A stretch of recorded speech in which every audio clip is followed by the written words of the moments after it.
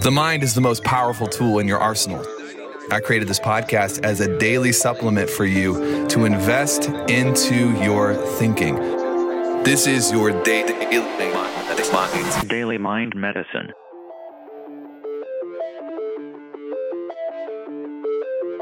Yo, crew, welcome to a Daily Mind Medicine. Hope you're living your best life ever. Hope you are pushing for the right reasons, and hopefully you didn't get everything handed to you, because if you did, you will not know how to protect it. In fact, I was talking with Christopher Evans, the man, the myth, the legend, just the other day, and I said, man, it's going to be amazing when we get to this destination. We're talking about real estate.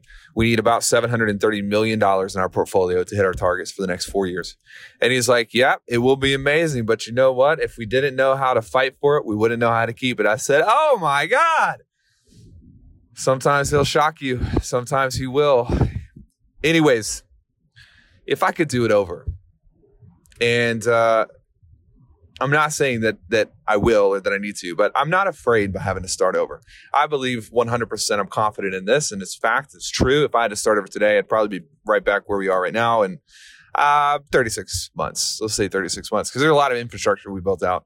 And, 36 months is a good average. I think on the IM consulting marketing side, would probably be back where we are right now in 12 months. I think on the real estate side, it takes maybe a little bit longer. But anyways, if I had to start over, here's some things that I wish that I would have done differently. Here's what I know now that I didn't know then, that I wish that I would have been able to process philosophically and mentally, that I unfortunately missed out on in the early days of business growth. Number one is literally what someone else thinks about me has nothing to do with whether I should do something or not. I am the guy who has preached consistently for the last year. You've heard it in all these episodes. You can go back. People say, I binged this podcast. They message me. I probably get a couple messages a day, and they're like, man, thank you. I just listened to like 4 hours of Daily Mind Medicine, and thank you, blah, blah, blah. And it means a lot to me. But no doubt you've listened to this show, and I'm the guy who talks about it all the time. Insecurity is a disease. Insecurity is a disease. Like, don't get locked into it.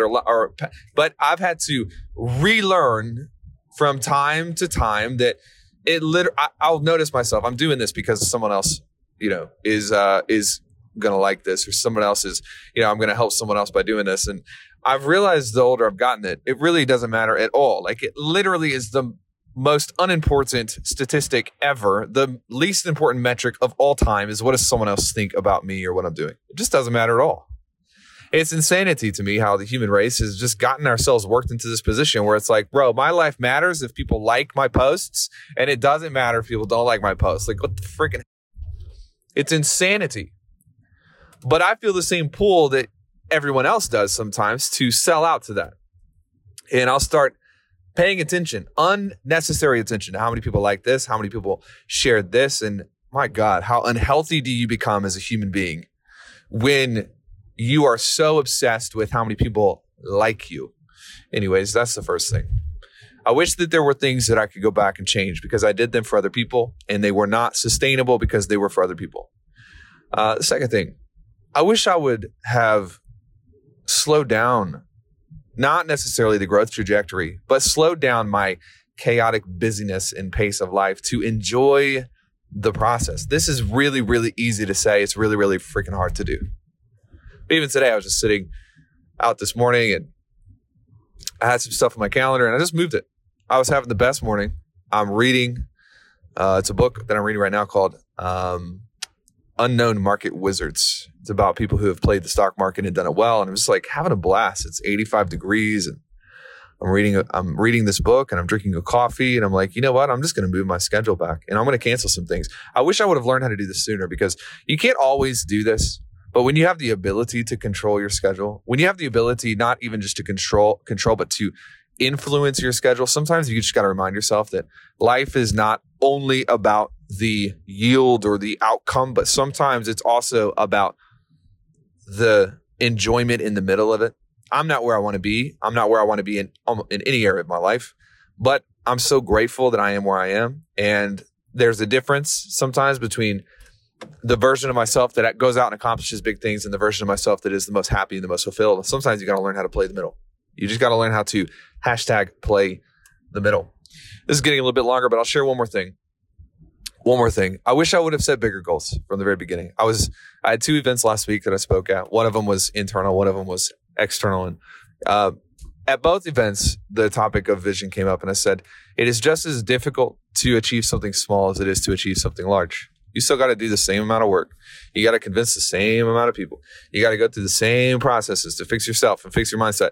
But it is just as difficult to do something small as it is to do something big. And in some cases, it's easier to do something big than it is to do something small. But I got caught in this place. And the reason that you get trapped in thinking small is not because it's more difficult to do something big. It's because at the core of you, you don't believe that you can achieve something bigger. It's a self-worth issue at the end of the day. I wish that sometimes I can go back. I could change that. Of course, the future is the future, and the past is the past, and the present is the present. And there's nothing that I can do to go back and change anything. So what I have the opportunity to do, the best time to plant the tree is 20 years ago, but you can't go back to do it. The second best time is right here, right now. So with these 3 things in mind, commit to living your life from this point forward to the best of your ability, onward and upward, my friend. I'll see you tomorrow.